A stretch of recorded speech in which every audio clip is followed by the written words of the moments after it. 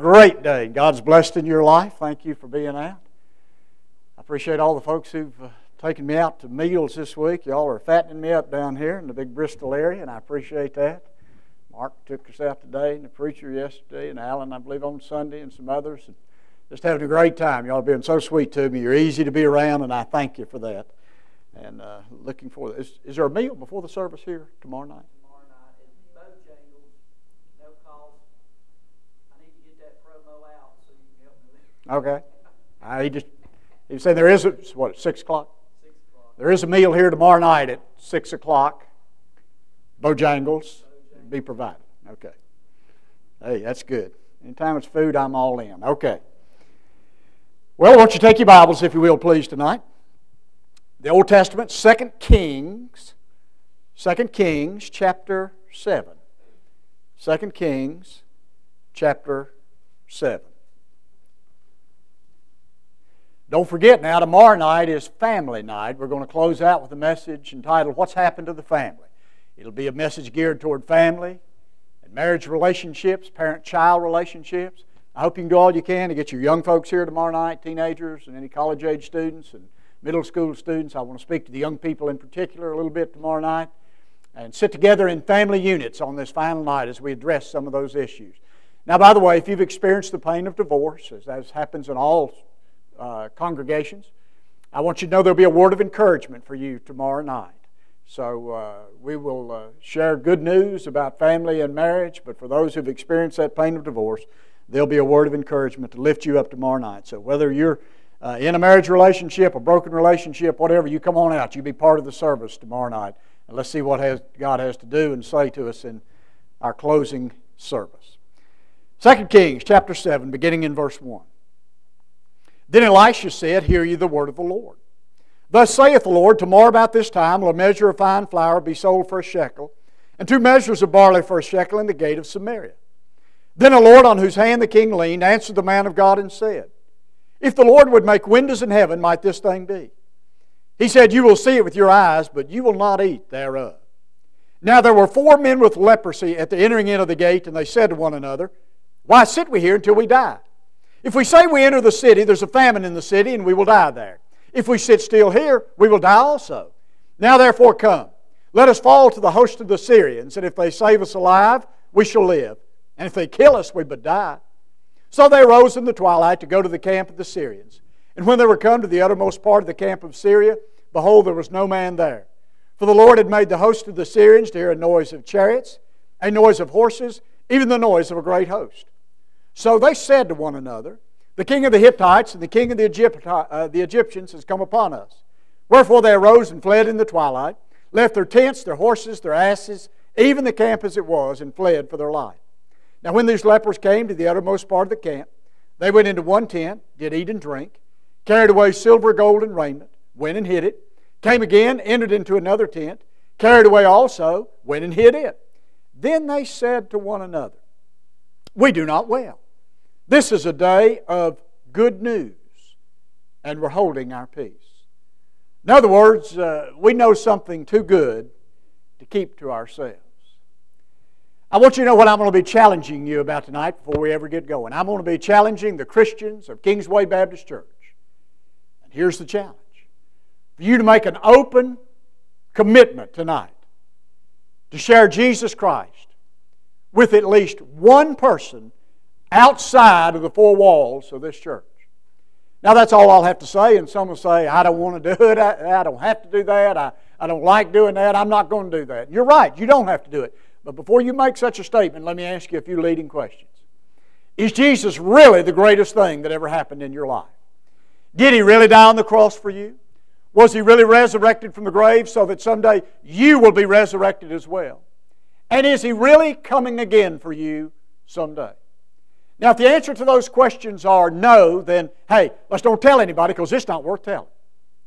But if the answer to those questions I just asked you in your life are yes, then I challenge you to make a commitment tonight to share Christ with at least one person outside the 4 walls of the church. Stand with me, please. We'll pray together. Father, I thank you for these people. They're good people. This is a good church. God, set it on fire this week. May great things happen because we've worshiped together here. Thank you for how Rick has blessed and led in our music. Now it's time for the preaching of the Word. Oh God, speak through me tonight, and may Your Word rattle our cage. God, I don't know what You want to do, and I don't know whose heart You want to touch. But whatever it is, move us out of the way and get it done. And now we thank You in advance for the people who will come down the aisle later on during the invitation time, making decisions for You. We believe that and claim that in Jesus' name and for His sake. Amen. You may be seated. Well, I need your help tonight with a little bit. Uh-oh, I ran out a bunch of them right there. I need your help tonight as we do a little survey as we begin. If you're born between the years 1927 and 1945, 1927 and 1945, would you do me a favor and stand and remain standing? 1927 to 1945. All right. Those who know, some of you don't want to admit that. Okay, I appreciate it. Now, statistics say, remain standing. Stand up, stand up. I want you to stand up. All right, here's what statistics say about you. Oh, goodness, two just now stood. Well, I never met such a line bunch in all my life. Now, if you're born between 27 and 45, admit it and stand up. All right.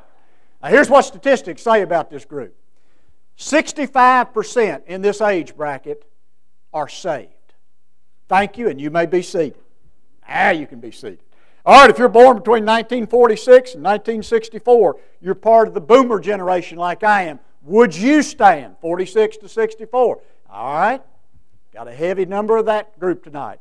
Statistics say that 35% in this age bracket are saved. 65% in that older bracket, now 35% in this age bracket. Thank you. You may be seated. If you're part of Generation X, born between 1965 and 1976, would you stand? Anybody 65 to 76? All right, here's what statistics say about this age bracket. 16% are saved in this age bracket. 65, 35, 16. Thank you. You may be seated. If you're born between 1977 and 1994, would you stand? Here's what statistics say about this age bracket. 4% are saved in this age bracket. Thank you. You may be seated. Now think about what we just said. 65, 35, 16, and 4. You can't get a whole lot lower than that, other than zero itself. And what those statistics say are, there's a lot of work to be done. And if that statistic is true in Bristol, Virginia, there's a lot of work to be done in Kingsway Baptist Church.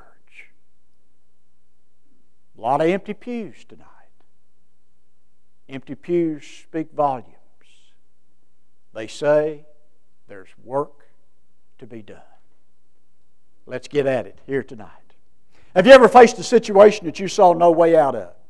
And regardless of how you looked at it, the only thing you could see coming from it was bad results. And you just want to say, God, if you don't do something to help me here, man, I've had it. I'm in a fix. Well, oftentimes, those situations in my life, I've discovered that God is the advance man in our battles. He's clearing the way, opening the path, long before you and I begin to show concern over the matter. My New Testament seminary professor was Dr. Delos Miles. And Dr. Miles said, fellas, there's never been a time that I made a witnessing visit that I didn't feel a little bit uncomfortable before I went into the home. He followed that up by saying, but in nearly every home I went into, I sensed that the power and the presence of the Holy Spirit had preceded me into that household. Now we're going to see God doing a very similar thing in the passage we look at here tonight. We are told in verse 24 of chapter 6, the king of Syria has attacked the town of Samaria. A great famine sweeps across the entire region. How bad is the famine? Well, the Bible says the famine is so bad, some of the people are cutting off the heads of donkeys and selling them for food. That's a pretty bad famine, isn't it? The Bible says the famine is so bad, some of the people were selling the refuse of pigeons and doves. That would be bird droppings. That's a pretty bad famine, isn't it? The Bible says the famine was so bad, some of the mothers were cooking their small children and eating them. So suffice it to say, folks, the famine was bad. People were willing to go to any length, pay any price to find anything that even looked edible. Well, this was more than the old king could stand, and he began to blame Elisha for the problem. And then in the last verse of chapter 6, he changes his tune, and there he says, this disaster is from the Lord. Why should we wait on His help any longer?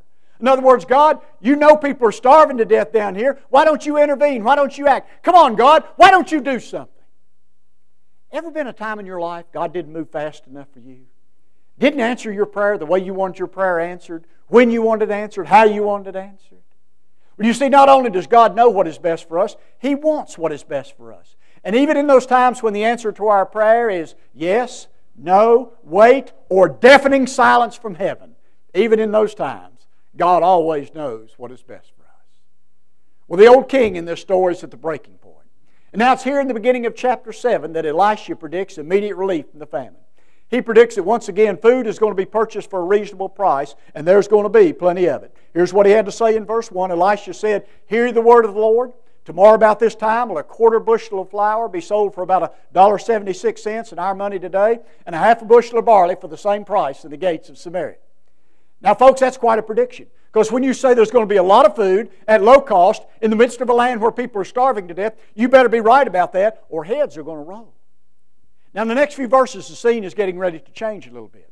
We're sitting outside the gates of Samaria are 4 men who have leprosy. We don't know much about these 4 old boys, but we know this much. The famine is now affecting them as well. And they put their heads together and they say, hey, how can we get out of this mess? One of them said, well, let's go into the city. And the other said, no, man, we can't go in the city. There's no food there. We'll starve to death. Option number 1's no good. Option number 2, one of them said, well, let's stay right here where we are. No, we can't do that. We don't have any food. We're going to die if we sit here. Option number 2's no good. Pretty smart fellows, aren't they? Option number 3. One of them said, well, let's do this. Let's go surrender ourselves to the Syrian army camped outside the city. And if they spare us alive, we shall live. And if they kill us, we would die. And hey, we're going to die anyway. What difference does it make? At least there's a chance they might let us live. And so they begin with the question, why sit we here until we die? Kingsway Baptist Church, I'm posing that question to you tonight. Why sit we here until we die? Let's get busy. Let's do what God has called us to do. Your job is not to hold the fort. Your job is to be bold in battering down the gates and strongholds of hell. You're not to be some weak, timid body of believers that just hangs on till Jesus comes back. You're not to be on the defensive. You're to be on the offensive. Not offensive in sharing your faith, but be on the offensive, be on the attack. You have the Word of God. You have Jesus indwelling inside your heart. You don't have to back up to anybody in the Bristol area. Why sit we here until we die? Now here's what I want you to get. Many of the blessings of life, individually and as a church, are only going to be discovered if we're willing to risk ourselves as these 4 lepers did. You see, if the thought of failure keeps you from stepping out in faith, you'll never accomplish anything for the Lord individually or collectively as a church. We can look at the negative side of every issue and say, now, if we do this, what will this family think? And if we do this, what will these folks in the church think? Now, I don't think God honors a foolish faith, but I do think God honors a risk-taking faith. One that says, hey, we don't have to see all the answers up front. Every once in a while, we do things in our churches, and it takes money to get it done. We're going to buy something, build something, support something. And somebody will throw their hand up and say, hey, can we afford that? That's not a bad question, but I submit to you it's never the best question. The question should always be, is what we're about to do, is it God's will for the life of our church? And if it's God's will for the life of your church, I have news for you. You can afford it. As a matter of fact, if it's God's will for the life of your church, you can't afford not to do it. So my question tonight would be, what's God calling Kingsway Baptist Church to do? Where's He leading you 1, 2, 3, 5 years down the road? And what are you willing to do to be a part of that? God may lead you to step out in areas and avenues you've never stepped out in before. And maybe try some things you've never tried before. Don't be afraid of change. Don't be afraid of growth. You know, a lot of times churches today get stagnant and stuck and they plateau. And by the way, in Virginia Baptist life alone, 3 out of every 4 churches, 75% of our Baptist churches in the state of Virginia are plateaued. And a lot of times that happens because we just sort of get stuck in a rut. Sometimes it's because we're unwilling to change. You say, are you saying do all things new and throw out old traditions? No, I'm not saying that at all. There are things we've been doing for 50 years as Baptists we need to keep right on doing. But all I'm saying is this. The message never changes. The death, the burial, the resurrection of Jesus Christ. But the method of getting it out can change over the years. And you heard this latest statistic, only 4% of that age group, and that wasn't even teenagers. That was like 18 to 35. Lord only knows what the teenage statistic was. And if we don't do something, if we don't try to meet that need, try some things different, maybe make some changes, we're going to miss out on a whole generation of people who need the same Lord Jesus that we need. And so don't be afraid of change. Don't be afraid of growth. Step out in faith and be who God has called you to be. Think of innovative ways that God can use you and how you can work collectively together as a church to make a difference. And set a goal for the number of people you want to win to Jesus, the number of people you want to see baptized. My theory is this: if it's legal, if it's moral, and it's ethical, and it wins people to Jesus, give it a whirl. And you might just find that God uses it and honors it. Well, so it was. These 4 lepers got up to do something. They went to surrender themselves to the Syrian army. When they got there, they got a big surprise. Wasn't anybody there. What happened? Well, the Lord caused these people to think they were being attacked by other armies, and because of it, they hightailed it for the country. Now, really, nobody was after them. But the Lord made them think other armies were after them. And so they left behind food, money, clothing, wealth, and jewelry. All this stuff these people back home needed. Remember, everybody's starving to death.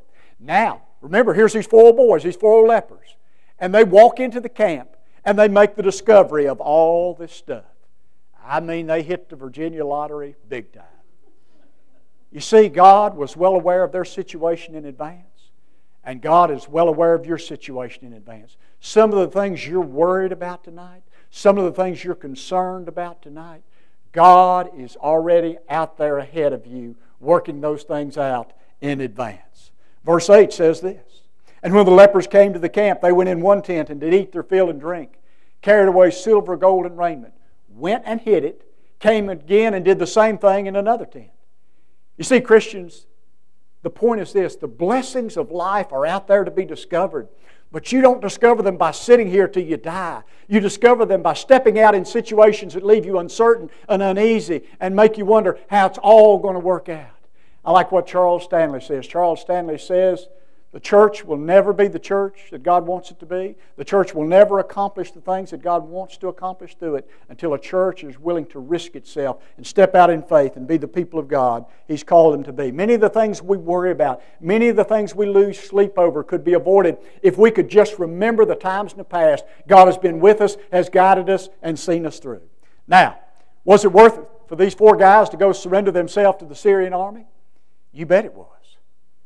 You see, I believe this passage also applies to lost people. If you're here tonight and you've never accepted Christ, hey, even you're wise enough to say, why sit we here until we die? And even you might make the great discovery that what you've been looking for all your life was found here after all, a relationship with Jesus Christ.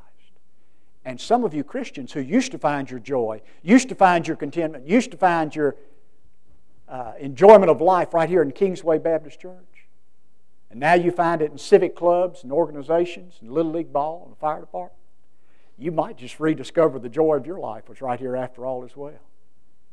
Many times in my life, I faced what I thought was going to be an uncomfortable situation, only to discover that God was already out there ahead of me working in advance. When I first moved to Rustburg, Virginia in 1986, about 8 miles south of Lynchburg, to be the pastor, one of the first people I led to Christ was a man by the name of Lester Wooldridge, who had a heating and air conditioning business there in Lynchburg. Lester, in turn, led many of his workers to Jesus. He came to me one day and he said, Roger, there's somebody I want you to go with me to visit, to witness to. The guy we were going to witness to was named Carlton. Carlton was a big fella, about 6'6", 6'7", 260 pounds. He's an imposing figure, somebody that could intimidate you if you let him intimidate you. So we prayed there at the church, God give us courage. God help us not to be afraid to share our faith with Carlton. Drove out to his house, tapped on the door. Carlton answered the door, and I said, Carlton, we've come to talk to you tonight about your relationship with Jesus Christ. That's all I said, and tears welled up in his eyes. We went in, I sat down on the couch, I started talking. I bet I hadn't talked 45 seconds, and he stopped me and he said, Roger, I'd like to ask Jesus to come into my heart tonight. Well, it caught me so off guard. I started to say what? You know how we Baptists are. We got about a 6-step plan. You just sit there and listen. I'll tell you when it's time to get saved. Not time yet. I'll let you know when it's time for you to say yes. I hadn't even got my spiel out. You just listen to it. No, I'm kidding. Man, when he said that, we rejoiced. We high-fived. We led Carlton to Jesus there that night. Lester and I got in the car and we pumped our fist. Boy, we were so happy that Carlton had been saved. But as we drove away that night, we were both smart enough to know something. God was in that home a long time before we got there. And God was in that home a long time after we left. We didn't save anybody. All we did was tell a story we know to be true, that Jesus had saved us and wanted to save Carlton if Carlton wanted to be saved. And folks, what I'm saying to you tonight, if it's within your heart to tell others about Jesus, God will help you to do it. You don't have to be capable. Just be available. God will give you the words. People say, oh, I'll mess it up. I know I won't do it right. I'll get the verses out of order. I'll do something wrong. I know I couldn't close the deal. Now, you listen to me. I speak on the average of 5 to 6 times a week. I stand up before crowds like you, and I stumble and I bumble over phrases. I forget what I want to say. My mind goes blank. I lose my place. I say things backward and out of order. You know what amazes me? In spite of my personal stupidity, God saves people anyway. You see, it's all God. It's not you. It's not me. He just wants to use us to be a vessel through which it gets done. I take a mission trip most every year. We just got back from Honduras a few weeks ago. And several years back, we went down to Cuba. On this particular trip to Cuba, my translator didn't show up one night. Rick and I were talking about this before the service. I don't speak any Spanish, so I always have to get a translator with me. And so the young lady I found to translate for me this particular night was a young 26-year-old girl by the name of Gladys. Gladys was a university professor in a school there in Yagua High in Cuba. We had been there the year previously, and Gladys had given her heart to Jesus, and now we're coming back the following year, and Gladys agreed to translate. Gladys made $25 a year, $2 a month as a professor in the college there. And so as we walked over to the church that night, I said, now Gladys, listen, I don't speak any Spanish, you know that. I said, you speak pretty good English. I said, so we'll work together, we'll see how it goes, and we'll just trust it to God, and somehow we'll hope something good will come out of this. I said, I know this is putting you on the spot, you've never done this before, but let's just ask God to be with us, and hopefully it'll work. So I stood up and I began to speak, and it wasn't going well at all. As I said, she'd never translated before, and I'm from the same part of the state you are, the southwestern part of Virginia, and as you know, we've got a southwestern Virginia drawl, don't we know? All of us do.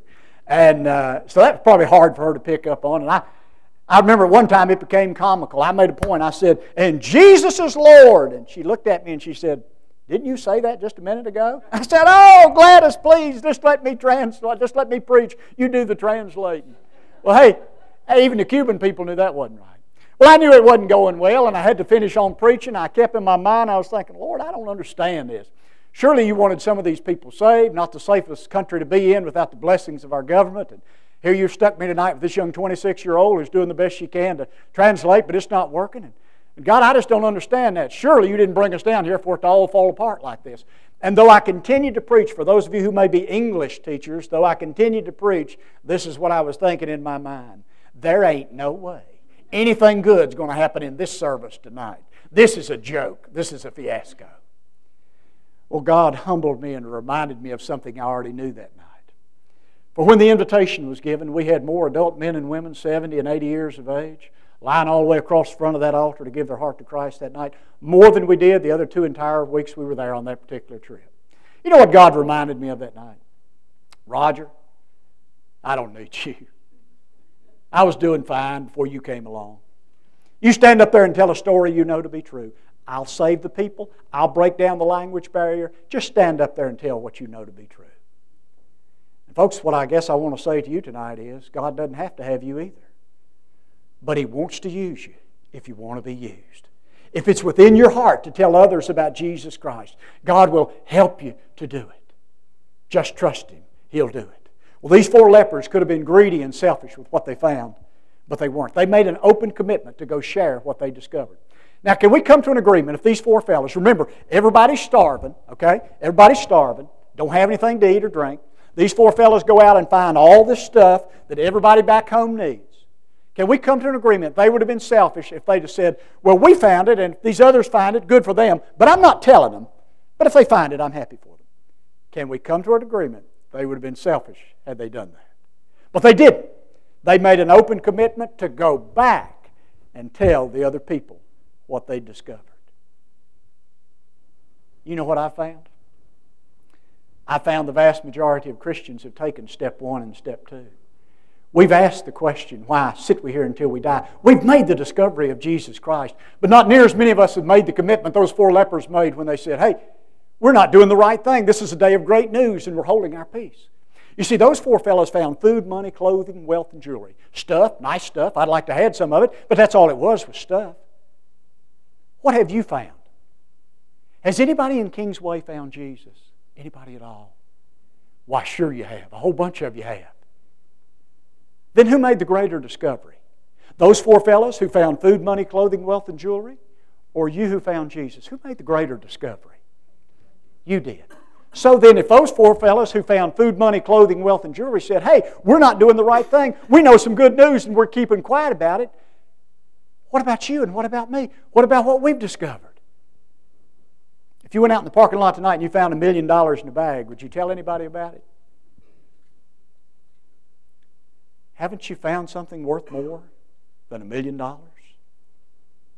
I have. Much more. Several years ago, we discovered that my father had brain tumors. And the day we discovered that, we were sitting outside the Cancer Research Center there in Roanoke. And as you might imagine, when we got that news, it bothered us. And so as we sat in his car after we talked to the doctor that day, I said, Daddy, you and I heard what the doctor had to say today. If our time together is going to be short, I sure would like to know where you're going to spend eternity. Now you need to know something about my father before I finish this story. My dad was a very highly decorated soldier of World War II. 3 Silver Stars, 2 Purple Hearts, a tank commander in Patton's Army, 40 years local government, 40 years local businessman. My dad was well known, well respected of my hometown of Parisburg. He gave, I think it was over 18 gallons of blood to the American Red Cross. It takes 8 pints to make a gallon. Part of what Tom Brokaw called the greatest generation to ever live. A generation well represented inside this building here tonight. Saw my dad do a lot of good things. Give money away to poor people. Saw him do a lot of good things. Don't miss what I'm about to say now. A member of my home church, and, don't miss this, lost. Lost. You say, Roger, you're being judgmental. You're being hard on your father. You have no right to do that. Well, without you needing to know some things you don't need to know, I would share this with you. I remember my dad saying to one of his friends one time, he said, Clayton, you ought to join the church. It's good for business. Looks good for business.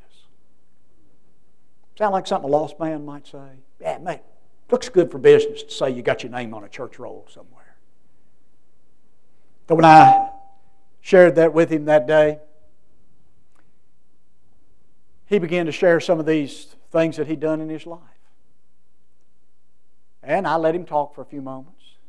Then I stopped him and I said, Daddy, I said, listen, when you talk about your war record, my heart swells with pride. I said, but you need to understand something. All those things that happened in Normandy, North Africa, Germany, hey, listen, they're great, but they don't have anything to do with your salvation. He said, well, son, what is it I need to do? I want you to know it's one of the greatest days of my life when I held hands with my father. People looking inside that car saying, hey, why are those 2 men holding hands? Why are those 2 men praying? Why are those 2 men crying? I could have cared less. It was one of the greatest days of my life when I witnessed my father say, I repent of my sin and I trust Jesus as my Savior. I remember in revival services just like this, as a young 10 or 11-year-old boy, I'd sit on the back row with my daddy, and when they'd offer the invitation during the revival, my prayer would be, God, let my daddy go forward tonight. God, let my daddy be saved tonight. Little did I know that when I prayed that prayer as a 10 or 11-year-old boy, little did I know that the only time I would ever see my daddy walk down a church aisle, little did I know I'd be the one standing at the front to receive him. I stood and I preached his funeral. Service was over and the coffin was rolled to the back of the church, and for some reason a smile broke across my face, and I tapped the back of the coffin as it was rolled out the door, and 2 words came to my mind, and those 2 words were these words: another day, another day. I will see you another day. Christians, listen now. Anybody going to look you up in the kingdom of heaven and thank you because you opened your mouth and you told them about Jesus? Anybody at all in your realm of influence? You see, we need to get over this thing of saying, well, they're good people. That's my mom, that's my dad, that's my son, that's my daughter. They're good people. I know they don't have anything to do with the church, but they're good people. They'd give you the shirt off their back. And I'm glad they're good people, but listen, folks. Nowhere in the Bible does it say, "Be thou good and you shall enter the kingdom of heaven." If you find that verse, show me, and I won't preach this anymore, but the Bible says, "Repent and believe on the Lord Jesus Christ, and thou shalt be saved." And someday we're going to come to understand that heaven and hell and saved and lost are not just words. They're the greatest reality we've ever known. You see, 100 years from now, nobody's going to care that we're driving nice automobiles out here in the parking lot. I'm driving one. Many of you are too. Nobody's going to care. Nobody's going to care that on Sunday morning we wear pretty dresses and suits. Nobody's going to care. 100 years from now, nobody's going to care that our houses can pass the white glove test. Nobody's going to care that our lawns are well manicured and every blade of grass is just right. Nobody's going to care. Only two things are going to matter 100 years from now about you and about me. And those things are, number one, did you make it into the kingdom of heaven? And number two, who did you take with you? That's it. Nothing else will matter. I challenge you to be a soul-winning church. One that doesn't just talk about it, teach about it, preach about it, sing about it, but one that gets after it and does it. We'll close with this illustration. Rolf Benirschke was the field goal kicker for the San Diego Chargers. Rolf was not a Christian.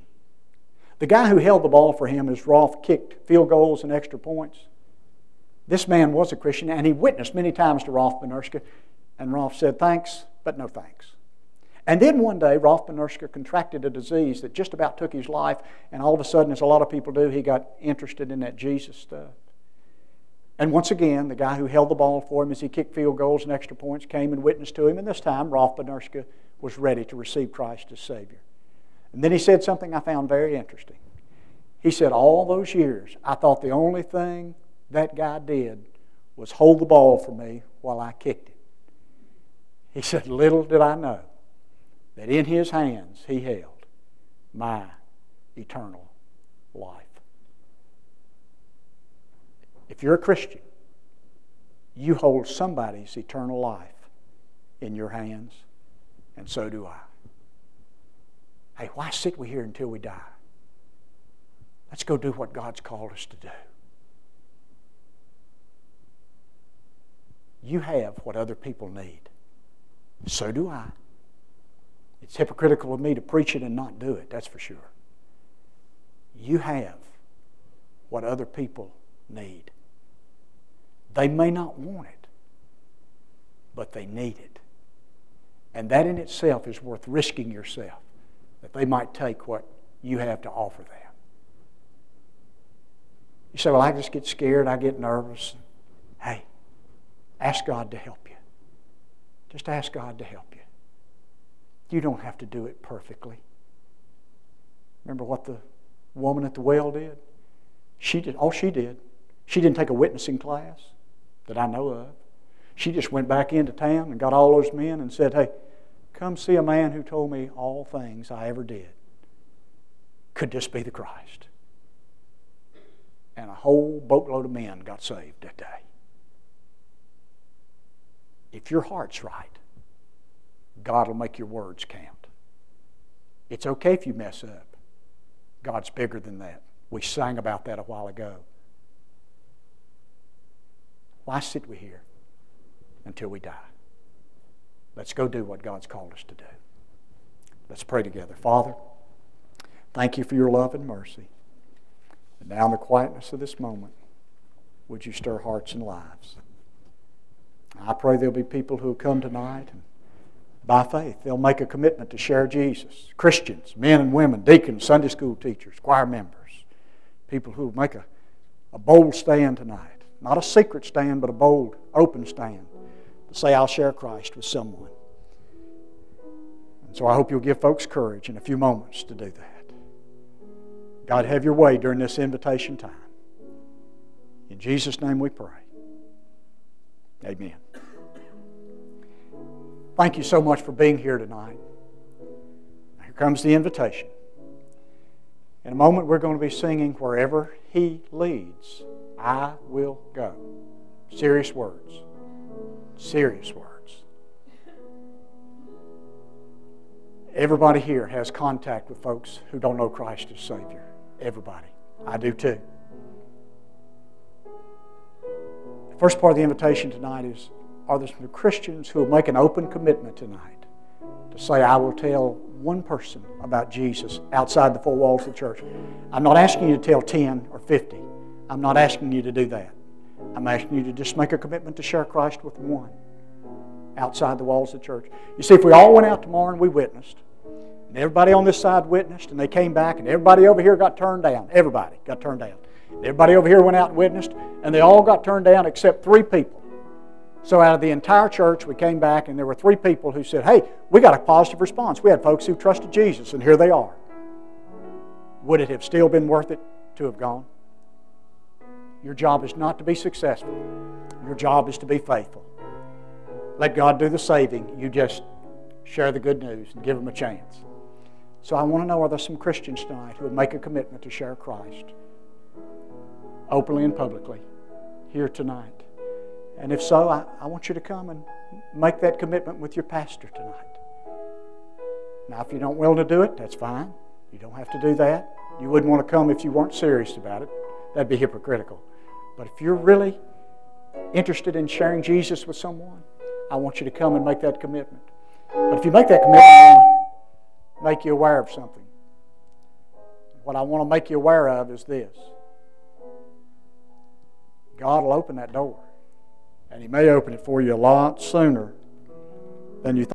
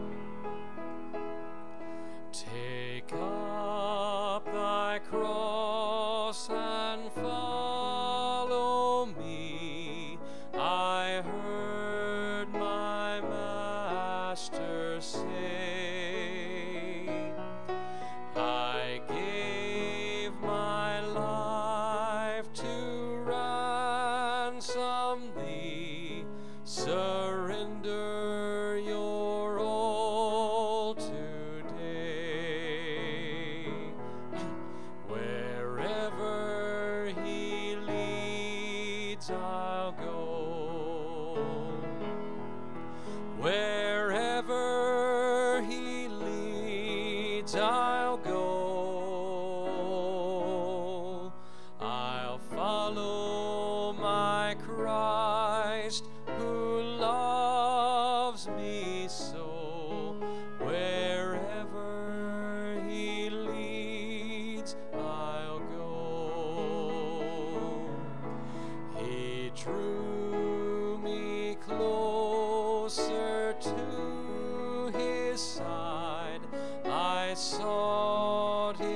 will to know, and in that will I now abide.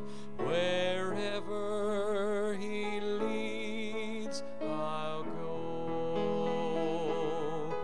Wherever He leads, I'll go. Wherever He leads, I'll go. I'll follow my Christ who loves me so. Wherever He leads, I'll go. It may be through the shadows dim, or o'er the stormy sea. I'll take my cross and follow Him wherever He leadeth me. Wherever He leads, I'll go. Wherever He leads, I'll go. I'll follow my Christ who loves me so. Wherever He leads, I'll go. My heart, my life, my all I bring to Christ who loves me so.